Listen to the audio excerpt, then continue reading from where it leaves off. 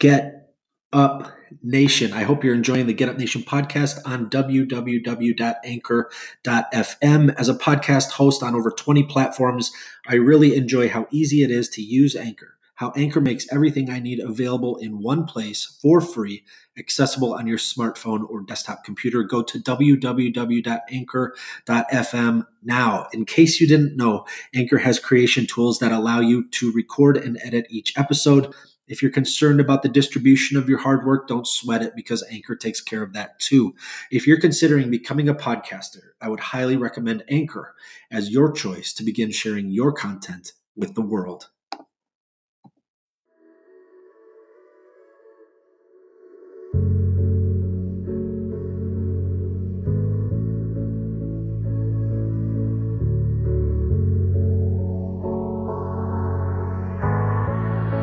Get Up Nation. My name is Ben Biddick. I am the creator and host of the Get Up Nation podcast, where I serve individuals, organizations, and societies to develop and sustain resilience and perseverance. I'm the co-author of Get Up, The Art of Perseverance, with former Major League Baseball player and CEO of Luron Living, Adam Greenberg. The Get Up Nation podcast is brought to you in partnership with GotYourSixCoffee.com, where Navy veteran Eric Hadley is committed to serving first responders, veterans, and their families through a variety of nonprofit organizations. No stranger to adversity, Eric has fused necessity of coffee with his passion for public service. You're already purchasing coffee. Why not empower your coffee with purpose? Why not purchase coffee that not only has your six, but also has the backs of those who don a uniform of service for our communities and great country? Learn more about Eric and his freshly roasted, award-winning coffee at GotYourSixCoffee.com. Welcome to this episode of the Get Up Nation podcast. Recently, I had the honor and privilege of speaking with John Eric Baugher, the author of Contemplative Caregiving, Finding Healing, Compassion, and Spiritual Growth Through End-of-Life Care. John has been a contemplative educator, social science researcher, and end-of-life caregiver for more than 2 decades. Dr. Baugher consults and offers workshops internationally on spiritual care, grief and transformation, and contemplative learning. John's website is johnericbaugher.com. There you will see 2 quotes, one from Thupten Jinpa, the principal translator of the Dalai Lama, that reads, "Our families, hospitals, prisons, and whole society can benefit from the vision of compassion offered by John Baugher." This second quote reads, "Baugher pioneers for us the very outer frontiers of human empathy," from Arlie Hochschild, a finalist for the National Book Award. Dr. Baugher's mission is to support those who suffer and those who care with teachings on the practice of compassionate caregiving. His vision is to create a world where compassion for all is the foundation of human culture and social systems. I feel very honored to be speaking with John today and to learn his insights and perspective on how we as individuals, organizations, and societies can develop and sustain resilience as we are confronted with the reality of death and seek to ease suffering during our experience of life. Doctor, welcome to the show. Thank you so much, Ben. It's an honor for me to be on your program. Doctor, it's such a pleasure to be speaking with you today. I can't say enough about the value of your recent book, Contemplative Caregiving by Shambhala Publications, distributed by Penguin Random House. I've already marked and underlined something on nearly every page I've read. The book is tremendous. In my opinion, it ought to be issued to every person pursuing a medical licensure. Really gives great perspective, and that would bring, I think, a lot of improvement to our current healthcare system when we look at life through the eyes and through the focus and the lens that you've created with your book here. Just so impressed. Thank you so much, Ben. At the beginning of the book, you describe the evolution of hospice care and some of your earliest experiences performing hospice care. In 1993, you were 24 years old. You met with a social worker briefly who did some cursory introductions on the history of hospice, gave you no particular training, and then sent you out to help a man named Jerome. You knocked on his door. He met you at the door basically in his underwear and asked, "How do we do this?" Being your first experience of providing hospice care, you openly and honestly told him this was the first time you were doing it yourself, so you didn't really know. Jerome responded he didn't know what to do either because he had never died before. Will you describe some of these dynamics that occur between people who are dying and those who seek to ease their suffering by providing them with end-of-life care? Thank you, Ben. That's a great question. And I appreciate you beginning the conversation by reading that about the interaction with Jerome, because I think in that moment there's a key teaching that I was gifted on my very first encounter in end-of-life care, with a core teaching that I think applies not just to end-of-life caregiving, but really to any kind of caregiving, whether it's in a medical setting, as a professional, or in our own families and with friends, as a parent, that we have really good intentions.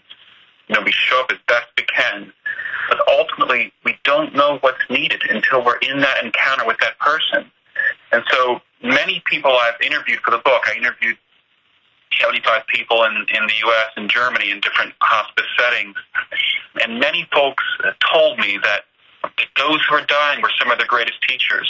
And I think that is one of the core lessons, that we show up and we step into not knowing. We have our heart open, we're prepared as best we can, but we have our heart open to receive the person as they are with whatever is needed in that moment. And it was really a journey of discovery. And so I think for a lot of caregivers, perhaps particularly professionals, but I think family caregivers as well, we're confronted with a feeling of powerlessness when we don't know what to do. And I think that can lead folks to either turn away from others who are suffering, or can kind of bring about more of a frenetic energy of, I got to do something, I got to say the right thing, do the right thing. And so I appreciate you beginning with that interaction with Jerome, which was a reminder we don't know, and that willingness to embrace that not knowing is the starting point and the essential practice in this work. And could you take us through this? It's such a noble life that you're living. It's truly unique. It is truly beautiful that you have dedicated yourself to providing end-of-life care. It's a sacred thing. Will you walk us through what led you to taking this on? Will you share about where this desire came from? I know that in some of the literature that's been written about you, you lost your mother when you were 18.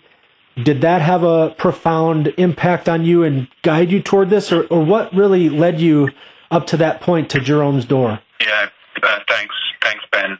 Well, first of all, I'll say I'll receive. You mentioned that I'm living a noble life, and undertaking sacred work, and so I'll receive that accolade. Yes, I do believe the work is sacred, and I want to say that I think all of our lives are noble. That each of us has this capacity to discover what matters most in this life and what our particular gifts and interests are, and whatever suffering comes our way, that we can use that as an opportunity to wake up. And so as I write in the book, that grief or suffering isn't just something that happens to us, but it's a real generative act. It's a moment where we can engage it and can use it to wake ourselves up to worth our energy on this planet. So in my own life, yes, I would say that so my mother was killed when I was just 2 months shy of 19, and I was in my third semester in college, and I would say that I was pretty much sleepwalking at the time. And so when my mother was killed, I think any time when we suffer trauma, losing someone so suddenly, there is that relationship, that broken bond, that loss of my mother. But what it really did, essential to that loss, is sort of waking me up to questions of who am I? What am I doing on this planet? And what kind of possibilities are for that we human beings can do to really harm each other like this? But what else is really possible here? And so it really put in me some deeper questions that I then turned to. I double majored in psychology and sociology, and largely these courses were in social psychology and motivational psychology, and a course on death and dying. These were spaces where I could explore these questions that weren't just academic questions, but were questions that were really relevant for my own life. And it was about 5 years after that. So in summer 1993, I was in my second year in graduate school in New Orleans at Tulane University when I finally began volunteering for hospice. And it's a combination of both the motivation, so there's the suffering that I was engaged really trying to understand and make sense of and integrate in my life. And then just the opportunity came. So I had first heard of hospice in a course, university, a death and dying course. And it wasn't, and so some seed was planted there. It wasn't like an obvious thing, I'm going to go do this. And then when I went to grad school, I saw a billboard sign on giving blood. And I had never given blood or done any sort of what we think of as altruistic acts before. And so I'm like, you know what, I'm going to go give some blood. And it really was this moment of experiencing myself giving that really helped give an answer to a question that I had and continued to travel with, but this was a beginning answer to it of how can I take this suffering that's been handed to me, to my family, and really give my blood, give my life, give my energy in a way that can make sense of this. And somehow I would even use the phrase that some people I interviewed use of making right, somehow making right in some spiritual way what was handed to me, to my family. Will you speak a little bit about, as you made that initial entry into Jerome's life and you began to immerse yourself in the caring for others at the end of their life. Each person that does this work has their own experience, and then they have that openness that you talked about of entering someone's life. How can this balance be found where you speak about how prior personal trauma and grief affect caregivers' abilities to provide patient-centered end-of-care life? How can people be truly ready to provide this kind of care for other human beings? How can they possess a depth of resilience that enables them to do this kind of work over a long period of time? It's a great question, Ben. And what I would say to listeners is, as I offer an answer to this, to really think about your own life. So don't just accept something because I'm saying it. Really see how it applies to you. So maybe there's listeners now who have lost a spouse or someone else in their life that you've cared for, and how will you know if you're ready to engage in that? So I'm just in inviting folks to contemplate and apply to their own selves what I'm offering here. And I would say, as a starting point, I think our culture sets us up for some I think unfortunate ways of thinking about grief and suffering. And so one of those is this notion that grief is something that can be, quote, resolved, that we do our work and we resolve our grief. And so, as I write about in the book, there is a general guideline in hospice care that if you want to volunteer for hospice, if you've had a major death in your life, they want you to wait 12 months before jumping into caring for others, and that makes sense to me that some space be allowed for us to, some time and space be allowed for us to more fully integrate or begin that work of integrating a loss in our lives. But I would say that it's a bit artificial, 12 months. Some folks, more sooner than that, you have a sense of, I'm not totally overwhelmed by this. For others, it may be a bit longer, but I would say that there's no resolution that throughout our lives when we love someone, when we care about someone, we lose them, that at different points things will come up for us. So what's really needed, I would say, is a motivation, a positive. And if you have a positive intention, don't let it go to waste. But what's really crucial is that we have the proper support for us to engage in that work. And by that support, I mean both inner and outer. So with inner support, I mean a willingness to in the book, I call it a path of self-illumination. So we have some kind of practice or practices that support us in seeing who we are in the caregiving, what comes up for us in the caregiving. So it's not that we've done our work and now we're ready to be a caregiver. It's that through the actual act of caregiving, I am constantly taking a look at what's coming up for me as the caregiver and working with that. And so in terms of an outer environment, one of the beauties of hospice is that there were these just brilliant, wise, compassionate people, mostly women, who did this work of creating this structure of care where the mission of hospice from the beginning was to provide the best possible end-of-life care, but also to empower lay people, to empower, throughout human history, we've always cared for our own. in our families, in our communities. And so it's not just something for experts, but for each one of us. And so hospice volunteering is just one space where there's really good support, good training, and then supervision to support people who have an intention to often use the term give back or to explore their grief.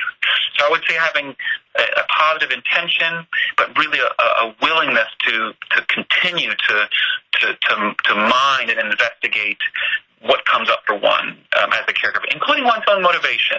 Is there not that there's anything wrong with this.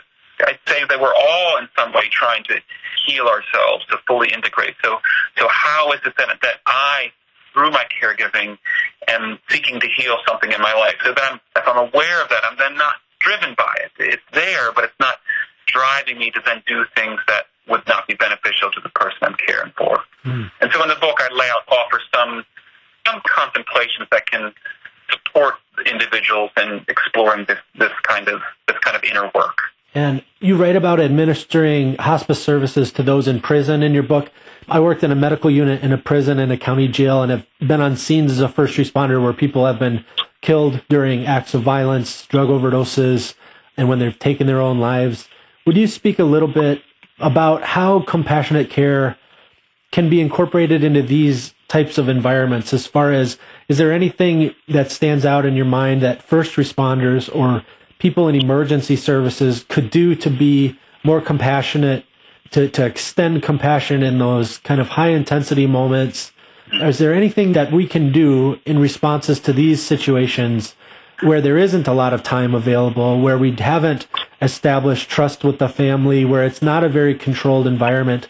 Is there anything in your expertise that can be done in those types of situations? That's a great question, Ben. And to start, I would say that one reason why I appreciate your question is that we often have these notions that there is a good death or a good way to care. We'll use the term like a death with dignity. And what I think is really important, it's good to have ideals. It's good to have some sensibilities of the kind of care we want to provide. And what's crucial, and this actually relates back to your early question on resilience and sustaining our good intentions, is we really need to have a respect for the context in which we're caring and how that context shapes what's possible. And so, when I think about EMS workers or folks on the battlefield in warfare who are attending to comrades who have fallen, I really have a sense of awe and respect for that. And likewise, for the men in prison I interviewed who are inmates themselves, caring for their dying inmates, these are contexts where it's very difficult to give what we might think, I'm putting in quotations, perfect care. And so one of the practices I offer in the book is what I call loving our imperfect care, that somehow accepting what we're able to do in that context rather than beating ourselves up for what we wish we could have done. So if I'm thinking about EMS worker, for example, I think in any kind of crisis situation, to the extent that we could simply embody a sense of non-anxious presence can be more than enough. So I'm now working as a chaplain, and I've worked on oncology units and intensive care units and in emergency rooms.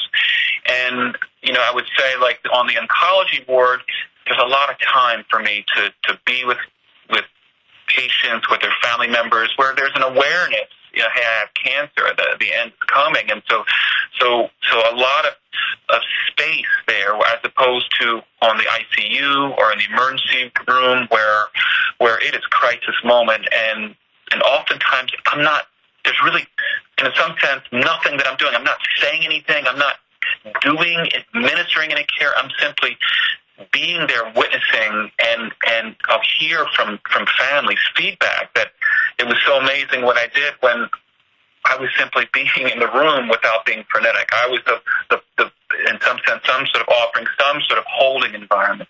So I would say that as sort of a general thing of one, just having an honoring of the environment so that we don't beat ourselves up, wishing things had been better, to accepting the environment we're in and doing the best we can, and then And then in that, really, to the extent that we have a sense of inner calm within ourselves, that we can offer that, can be the most healing thing we can do, even if someone dies, even if someone is severely impaired, going through trauma. If we can offer a sense of calm in the face of that, can be a tremendous gift. I love that. I love that. Yeah, certainly on scenes of chaos, and how centering and how powerful that can be, simply to see someone in the room exuding that type of peace and calm. Powerful, powerful. You write, through contemplating the realities we are exposed to through grief, our own loss can become a powerful seed for a life of compassion. At Get Up Nation, we focus a lot on transforming the adversity, trauma, or suffering we experience into legacies of profound positive impact.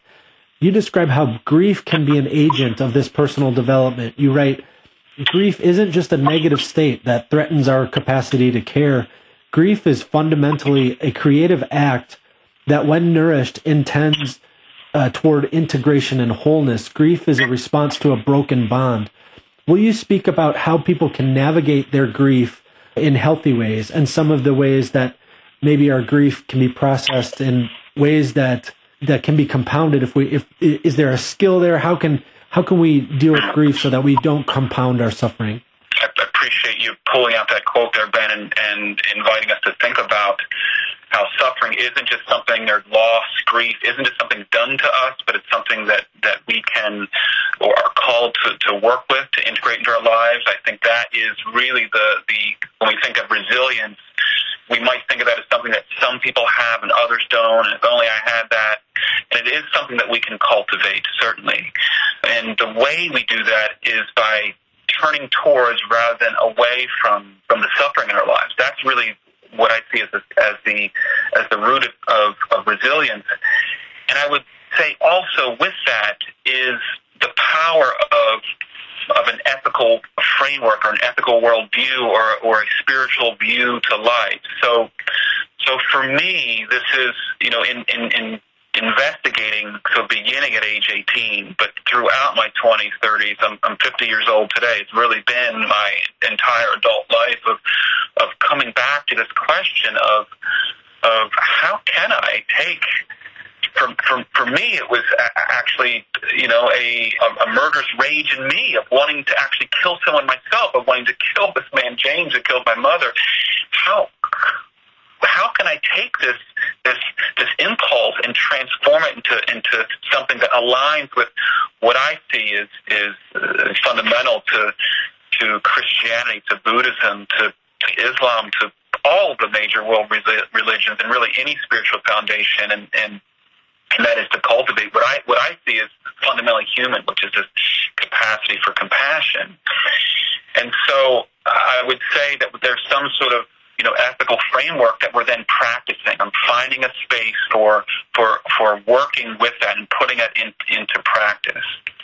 And so it's not just ideas; it has to do with putting it into practice and working with it and allowing the practice to transform us. So this is, whether, there's each spiritual tradition offers some kind of contemplative practice. And I know in Christianity, there's contemplative prayer. In Buddhism, there's various forms of meditation.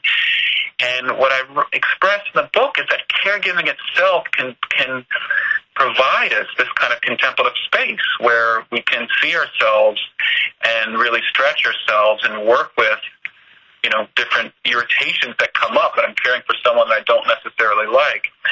But the only way I'm going to be transformed by it is if I'm putting myself, if I'm engaging in the practice and I have an intention behind it.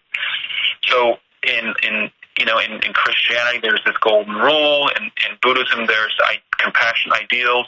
In hospice care, there's this ethical principle that no matter who shows up in that bed, we attend to them with love and care as we would anyone else. And so it's that principle.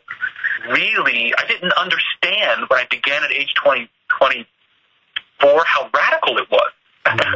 And I think that sometimes maybe even the founders of hospice didn't understand how radical it was. Mm-hmm. But I come to investigate, if I can show up in the room here with people some people I care for I didn't really like, and I didn't have to like them, But I am showing up and practicing what I say I'm going to do. I'm going to give them the best care I can. And so that stretching over and over that was the practice that allowed me to, if I can do this at the bedside of here, can I do this in other areas of my life where I get stuck? And I found that I could transfer this practice. So I want to answer your question this way as well. On September 12th here, the day after 9/11, this common phrase that never forget, and that moves me deeply and very profound. But it's not just an idea. For me, it's to never forget what really is the lesson, and how do we, when we experience suffering, whether it be my mother was murdered, or this collective trauma that we as a people were attacked, how then can I take that suffering and work with it to more fully realize who I am, or who we are as a people? That's really the question for me. So it takes the ethical foundation and a set of practices to engage with and work with that, to stretch us so we really can be the person that I want to be, the father I want to be, the citizen I want to be, and what I think your podcast is about, the nation that we want to be. Yeah, absolutely. And you describe how becoming a contemplative caregiver can help people develop a profound gratitude when death is encountered, even amid the pain of loss. Many people who lose their spouse to cancer or other terminal conditions describe their lives being completely turned upside down by grief. You write that when their partner died, it seemed that a part of their own self died as well, confronting them with the pain of creating a new life out of the fabric of so much loss. But many of the people I've spoken with also describe how, you write, through caring for a loved one and struggling with their own grief, a new part of their self was born. When we are made to confront death and loss, we often gain deeper insights into who we are, what we are capable of, and what truly gives life meaning. This process can involve what psychologists call post-traumatic growth. That's a quote from your book. Would you speak a little about how serving those with end-of-life care relates to a new birth and gratitude for the experience of living? So thank you for lifting that out of the book, Ben. And I want to begin by saying that what I'm not saying is, when we experience loss in our lives, small or profound traumatic losses, that we have some kind of go-to, put on a smiley face, it's all good, or I'm so grateful that this horrible thing happened to me. So that's not what I'm saying. But we can always be grateful for the opportunity to wake up. We can always be grateful for the gifts of our own life, and how we can, and the capacities that we have as a species, as an individual, to move towards integration, which I think is fundamental to what makes us human, is that we do want to integrate losses in our lives. Traumas are just particularly hard to integrate, but we are striving towards that integration.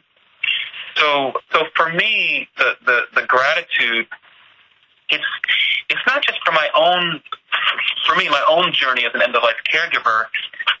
It's seeing how my own life, that I'm not in this alone, that there are these other folks, these wise people who founded hospice, who they were motivated by the suffering in their own lives, how their work of integration led them to contributing to a better healthcare system, led them to creating ideas and ways of caring that have benefited so many and continue into a next generation. So I write about that as a lineage of compassion. And so for me, the gratitude I have is I don't have to do this alone. Even in those times when I feel alone, and I think this is what a lot of burnout is that we're disconnected from our own positive motivation, our own positive intention, but we're also disconnected from a wider sense of participating in a larger human drama, a larger human narrative that I'm journeying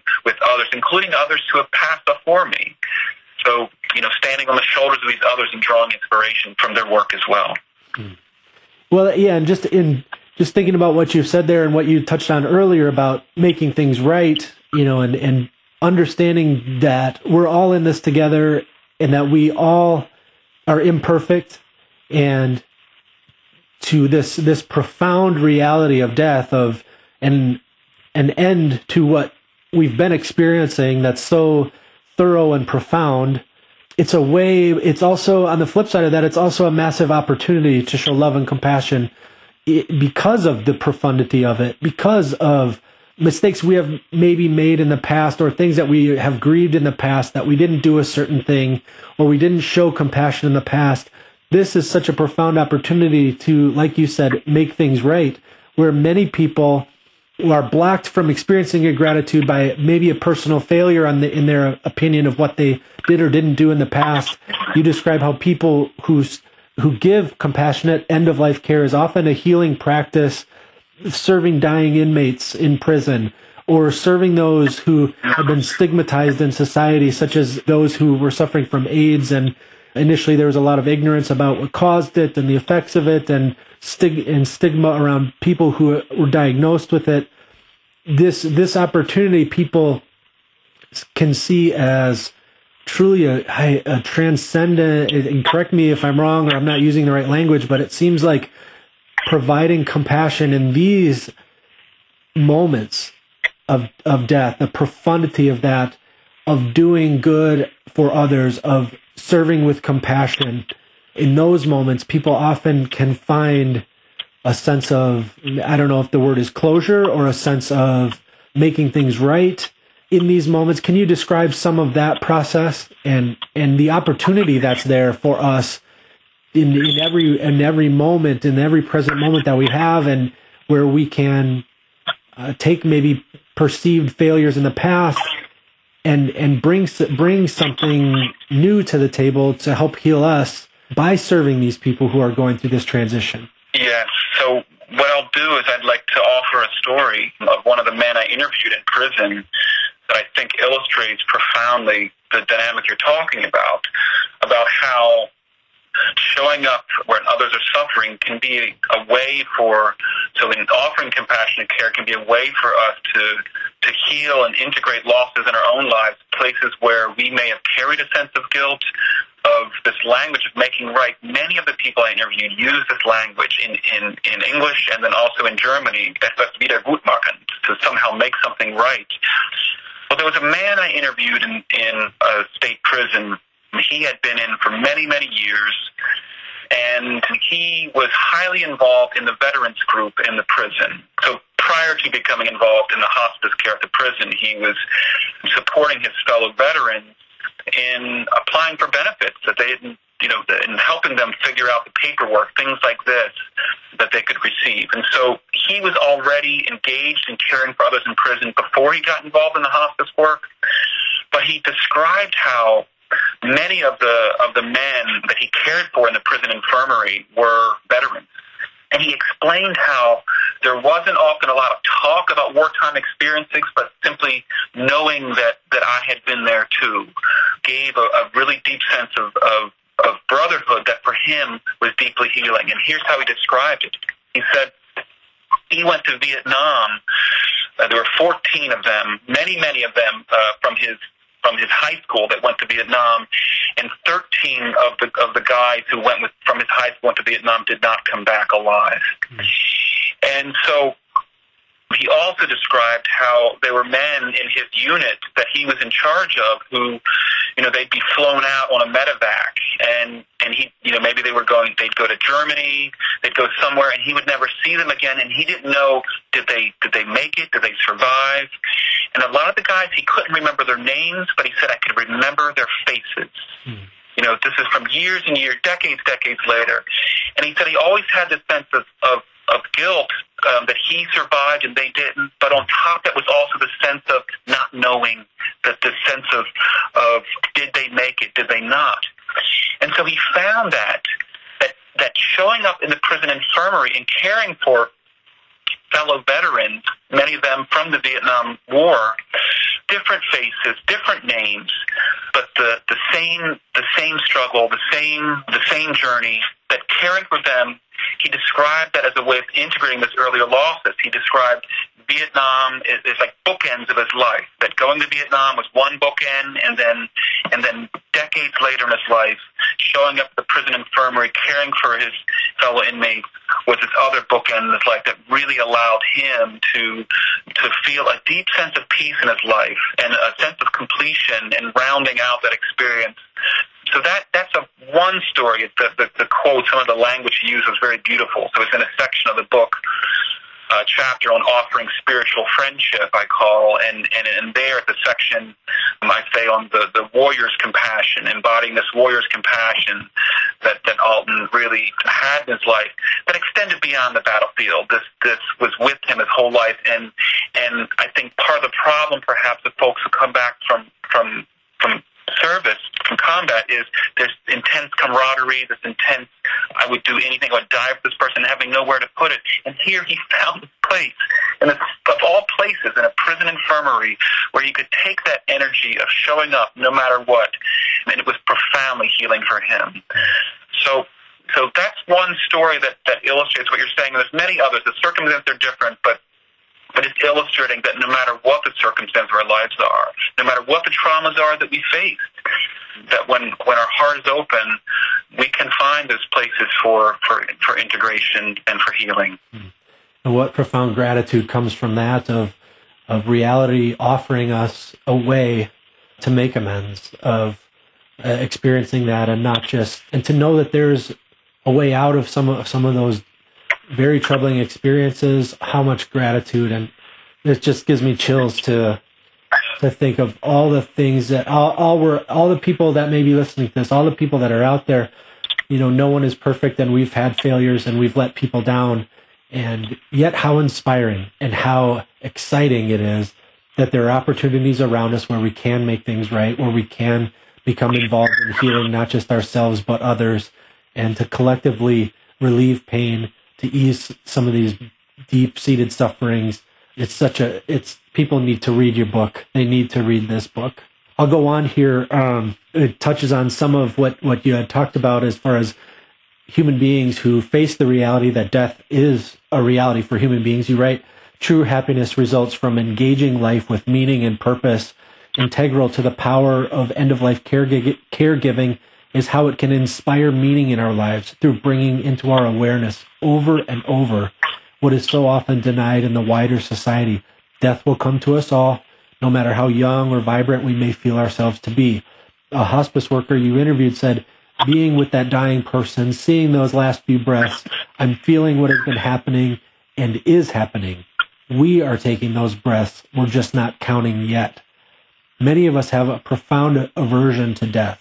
What are some of the ways we benefit by not running from it, but by accepting this reality, by facing it, and by ending our resistance or denial of this reality?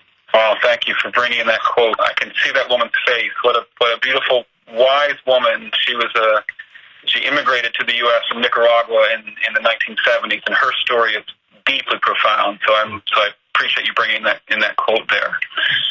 Well, this question in some sense comes back to this one of your first questions about how we can prepare ourselves for this work, and I would say that we often may think of hospice volunteering or other kinds of caregiving opportunities, particularly if they are under the rubric of volunteering, as some kind of charity work, that I'm doing something, for someone else. And so in some ways that can set me apart from someone, that here you are dying and I am living, and I'm going to help you. And so I describe in the book, I use the term a reciprocity of care.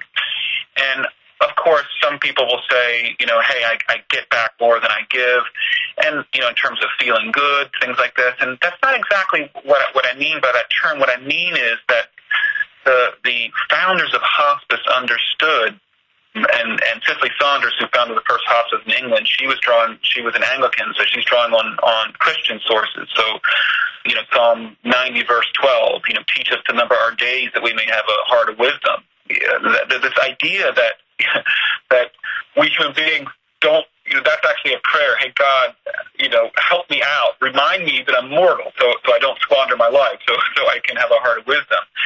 And so that's actually what I have found, and what many people have found in hospice care. It's not like we went into it with this idea, hey, I'm going to go into this so I can be reminded often of a weekly or daily, every couple times a week of my mortality.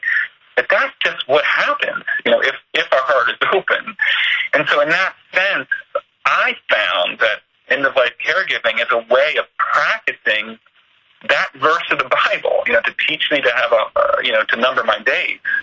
And so what I've come to realize, to as much as I can, is that, when I'm sitting, when I'm going into a room, whether it's as a hospice volunteer or now as a chaplain, when I'm going into the room in the hospital and there's the person in the bed and then there's the family caregiver, that, I've never been that one in the bed. I have been the caregiver of someone who was dying in my family. So I know what it's like to be, in some sense, to be sitting in that seat. Well, right now, I just happen to be sitting in this seat as the caregiver, as the chaplain or the volunteer. At some point, it's just a matter of time before I'm in that bed over there. And so it's that's part of the sacredness for me, what the Christians would call, kairos. There's chronos. So in chronos, in this chronological time, I'm living and that person is dying, yet we're all living, and the dying person is also living, and I'm also dying. And so the sacredness for me is having this larger perspective of this that it is just a matter of time, and a flash of lightning in the dark before I'm the one in that bed. And so my willingness to investigate my own mortality, my own powerlessness, actually supports me in seeing the vitality of the person in the bed, of embracing them as just like me. Not sure if I'm moved far afield of your question. If you maybe repeat your question, Ben, come back to. No, that's powerful. That's because it has answered it in a sense of being very aware of our own mortality. That it truly does give us a perspective which lets us understand that even the magnitude of even the tiniest of moments of the things that we do, the things that we experience, it alters our mindset so that we can really have a gratitude that doesn't just appreciate, the highlights in life, but the littlest of things, the breeze on your neck that carries the scent of flowers, the warmth of the sun through a window, a child, snuggling up next to you and wanting you to read them a book. It truly makes these little moments that we it just shows that nothing is to be taken for granted, and it becomes even more gratitude-producing to experience that and to just be aware continuously of the gift of life. One thing, and I wanted to also get to, one of my favorite parts of your book is it's the chapter called "Caring with a Playful Spirit." So Can I jump in real quick? Absolutely. Just to say one more thing before we go to that? Yep. I just want to highlight that this energy of gratitude for the gift of life that you're speaking about, and for these precious moments. I want to say that just like resilience, I think gratitude is central to resilience as well. I appreciate you lifting that up, and it is something that we can practice as well. And so I'll offer a scene that perhaps many people know, where you're driving on the highway and you're just listening to the radio, listening to music, or talking to folks in the car, or you're daydreaming, whatever, and then there's an accident up ahead, and the car's overturned on the side of the road, and there's the ambulance, and so all the cars are slowing down, and for a moment there, you're taken out of the routine of your driving, and you're driving real slow, and there's a sense of being impacted by the fragility of life, and then the question is it like how many minutes pass before you're driving, back up to 70 miles an hour and back into that routine way of thinking, where you've left that accident scene behind. Maybe that's different for EMS workers. But what I'm saying is that so there's this, what hospice offers is one space where there's this reminder. Where for me it was once or twice a week going to see someone. So and it's not like it's depressing, like I'm reminded of death, but I'm just in the space, in the presence of someone who is nearing the end, who is quite open and receptive to living. But there's this reminder built in, and so I think that in that way way, it's like a prayer. We say prayers to remind ourselves, if someone's saying grace at mealtime, to remind yourself that you have food and maybe others don't, others don't. And so I just want to bring up that dimension to it of how can we build into our lives this practice of gratitude, this practice of reminding ourselves of the preciousness where I will, if I'm driving along in that moment, look in the rearview mirror and look at my daughter and just feel a deep gratitude that she's alive.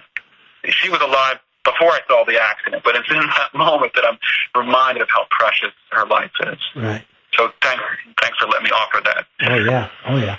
And when I think of this, I've never worked as a hospice worker, but in my mind's eye, when I think of somebody who does this work, their drive home from work, I can only imagine the experience of going from that room, from that experience, and then the drive home, where how different it must be for many who go home from work and they're thinking about things that they have to get done, or this list, or all that stuff, and the I just think of the person who does this end of life work driving home, and how different their perspective is, and how I just can't imagine the amounts of just the depth of understanding of life that they experience during this process, how impacted they are, how profound that is, and how the little things become not so little, or the things that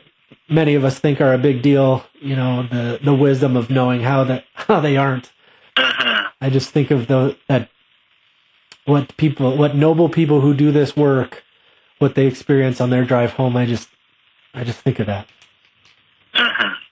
But I wanted to also talk the caring with a playful spirit section of your book. I love that. And some of the work that I've done with people who suffer from Alzheimer's disease and dementia, one of the experiences that I've felt that's been extremely satisfying and inspiring to be a part of is generating an ability to find what the person thinks is fun and is comical. As medical providers, seek to help them cope with their immense challenges, it's a great joy to bring them moments of laughter and levity, to see somebody who is, struggling with hallucinations, to see people who are experiencing, terrifying realities within their experience, and to calm them and bring them to the point where they actually are able to crack a smile. It's like sunlight when it happens, that you can break into the darkness, and how satisfying it is to give them that moment of laughter. You write that when we respond to a dying person with a playful spirit, we affirm the wholeness of that person, that they're more than just a person who is sick or one who's dying. We likewise affirm our own wholeness and capacity for authentic encounter. Play takes us beyond the guarded stance of pity into the spaciousness of joyful encounter, offering both a respite from taking ourselves too seriously and a mindset that supports our own growth. What are some ways caregivers can care with a playful spirit? Well, I would say that to start with, that what I don't mean by playing with a playful spirit is being silly or necessarily being upbeat or trying to cheer someone up. I tell a story in that chapter of this guy named Tom. He was a very witty and a playful man I met. He was in the prison, an inmate at the prison, and he described going into the infirmary as a new volunteer and with this real upbeat kind of energy, and it didn't mesh well with the guy who was dying in the bed, who was angry and upset. And so I'll just begin by saying that what I don't mean that we're trying to take someone away from their suffering. We're trying to change how they feel, something, manipulate them, something like that. What I am saying is that I use the metaphor of improv, that for anyone who's ever done any sort of improvisational theater, that it is fundamentally a receptive mode, that of being aware of the needs and moves of others. And so a related metaphor that one of the individuals I interviewed was of we're, as a volunteer, as a caregiver, we're playing second violin. And so we're always following the lead of the person. And so in the quote that you gave of, when we care with a playful spirit, we're affirming the wholeness of the other. Sometimes the most healing thing can be watching TV. can be eating a bowl of soup with someone. And so, when in speaking of play, I think I begin that section by writing about, we understand how important play is for children, and why would we think that adults are any different? And it's like if we solely saw caregiving as this, that there is suffering, that I need to try to help relieve your suffering. If we relate to our children that way, is that only saw them as beings who suffered, and our sole role as a parent was to help relieve their suffering, we would drive them crazy. That the wholeness is that even those who are dying, even those who are in pain, different kinds of pain, will, if we're following their lead, they may have needs that have nothing to do with having cancer at that moment. Mm-hmm. And certainly with the example you give of someone with Alzheimer's, I think in my understanding, in my experience understanding, a lot of some of the most intense suffering with Alzheimer's is when someone is in stages where they're aware that they're losing their memory. That could be a really scary place. Mm-hmm. And then, of course, the suffering of the caregivers.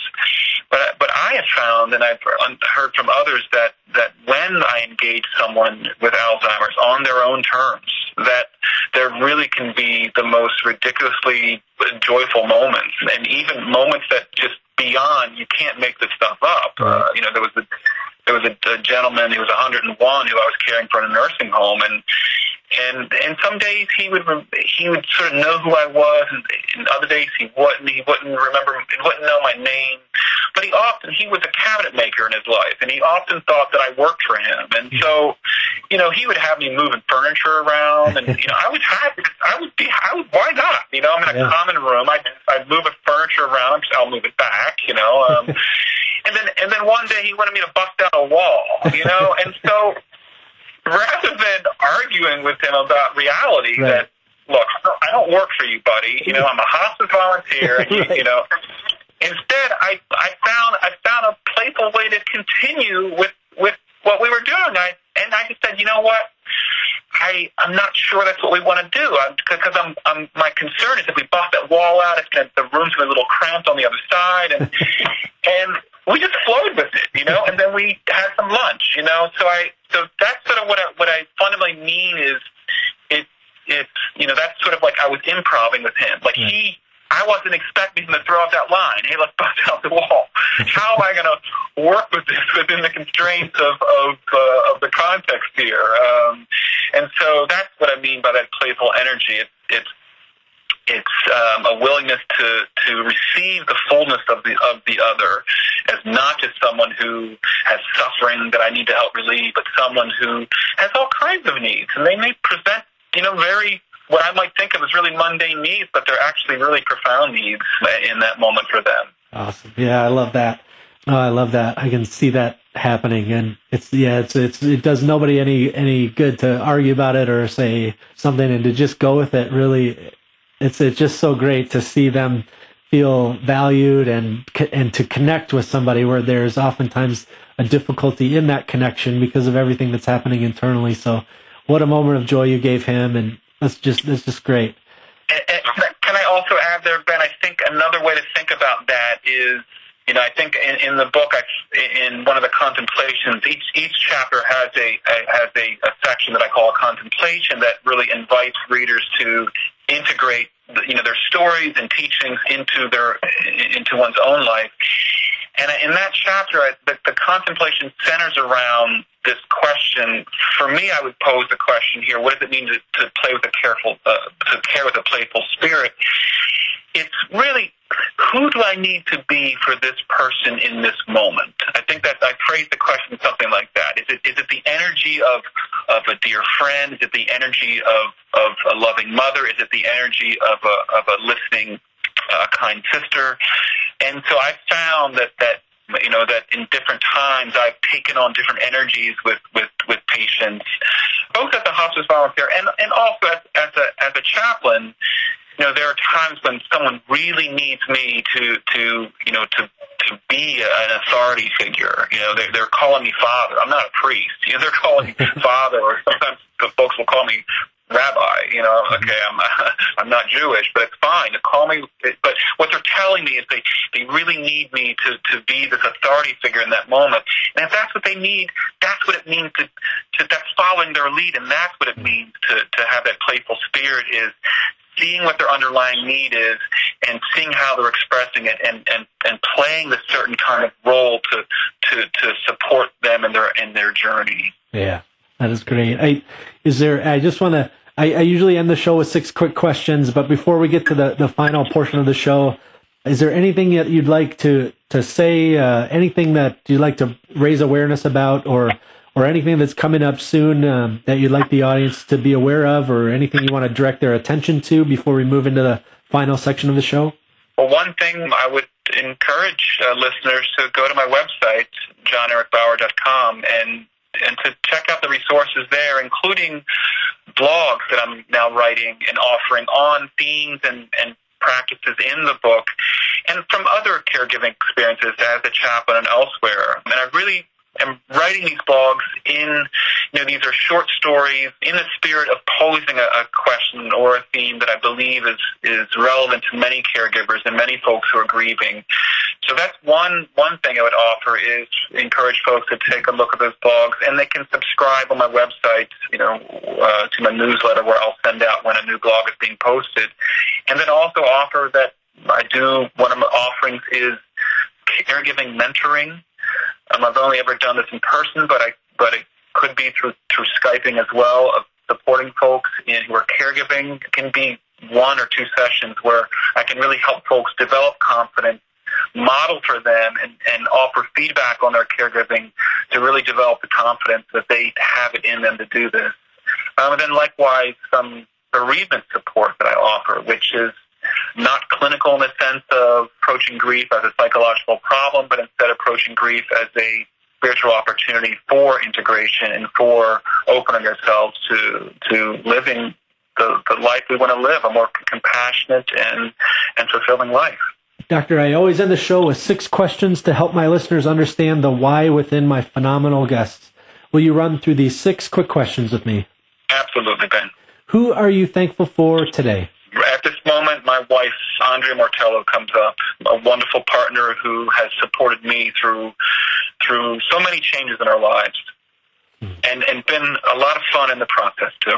And now that we've covered who you're thankful for, what are you thankful for today? Well, I am thankful this morning of this gorgeous weather. It's a little overcast today and cooler. Fall is arriving, and I love the changing seasons. What a reminder of the seasons of our lives. How do you fuel the fire within you? Oh, I do that in many ways. So one way is when I get up in the morning, before I put my feet on the floor, I turn my mind to something that I'm grateful for. What is one thing adversity taught you to value? That I have it in me to be happy, that it is no matter what has been dealt to me, that it is central to my life, that joy is also possible, that it's for me as well, just as it is for others.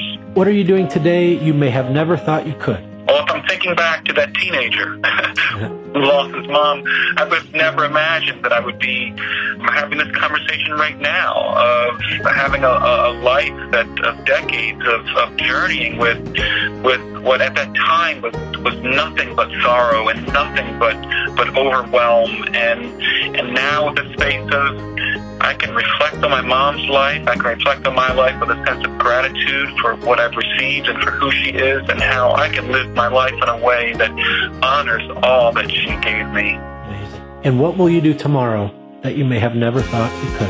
That is a great question, Ben, and I guess I'm going to discover that, I would say. I don't know what comes next, but I think that's it. I would say that what I am doing right now, I was a professor for many years, a tenured professor.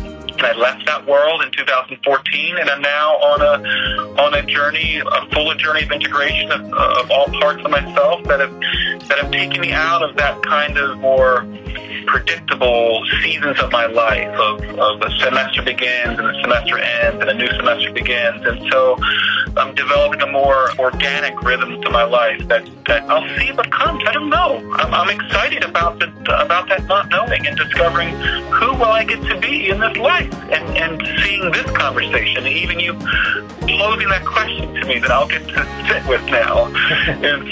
I'm grateful for that, Ben. So I don't know. Let's talk again in a year, and we'll see what's happened. Yeah, let's do that. That sounds good. All right, my last question. How can people learn more about you and your work? My website is probably the best place to go to, www.johnericbaugher.com, which lists, this book and 2 other books that I've worked on, and blogs and different offerings that I make. So if someone's working in a health organization and would like to come in to offer a training or a workshop, or individuals who are looking for support in their work, I've offered various things there. So that's probably the best place to go, is to my website. All right.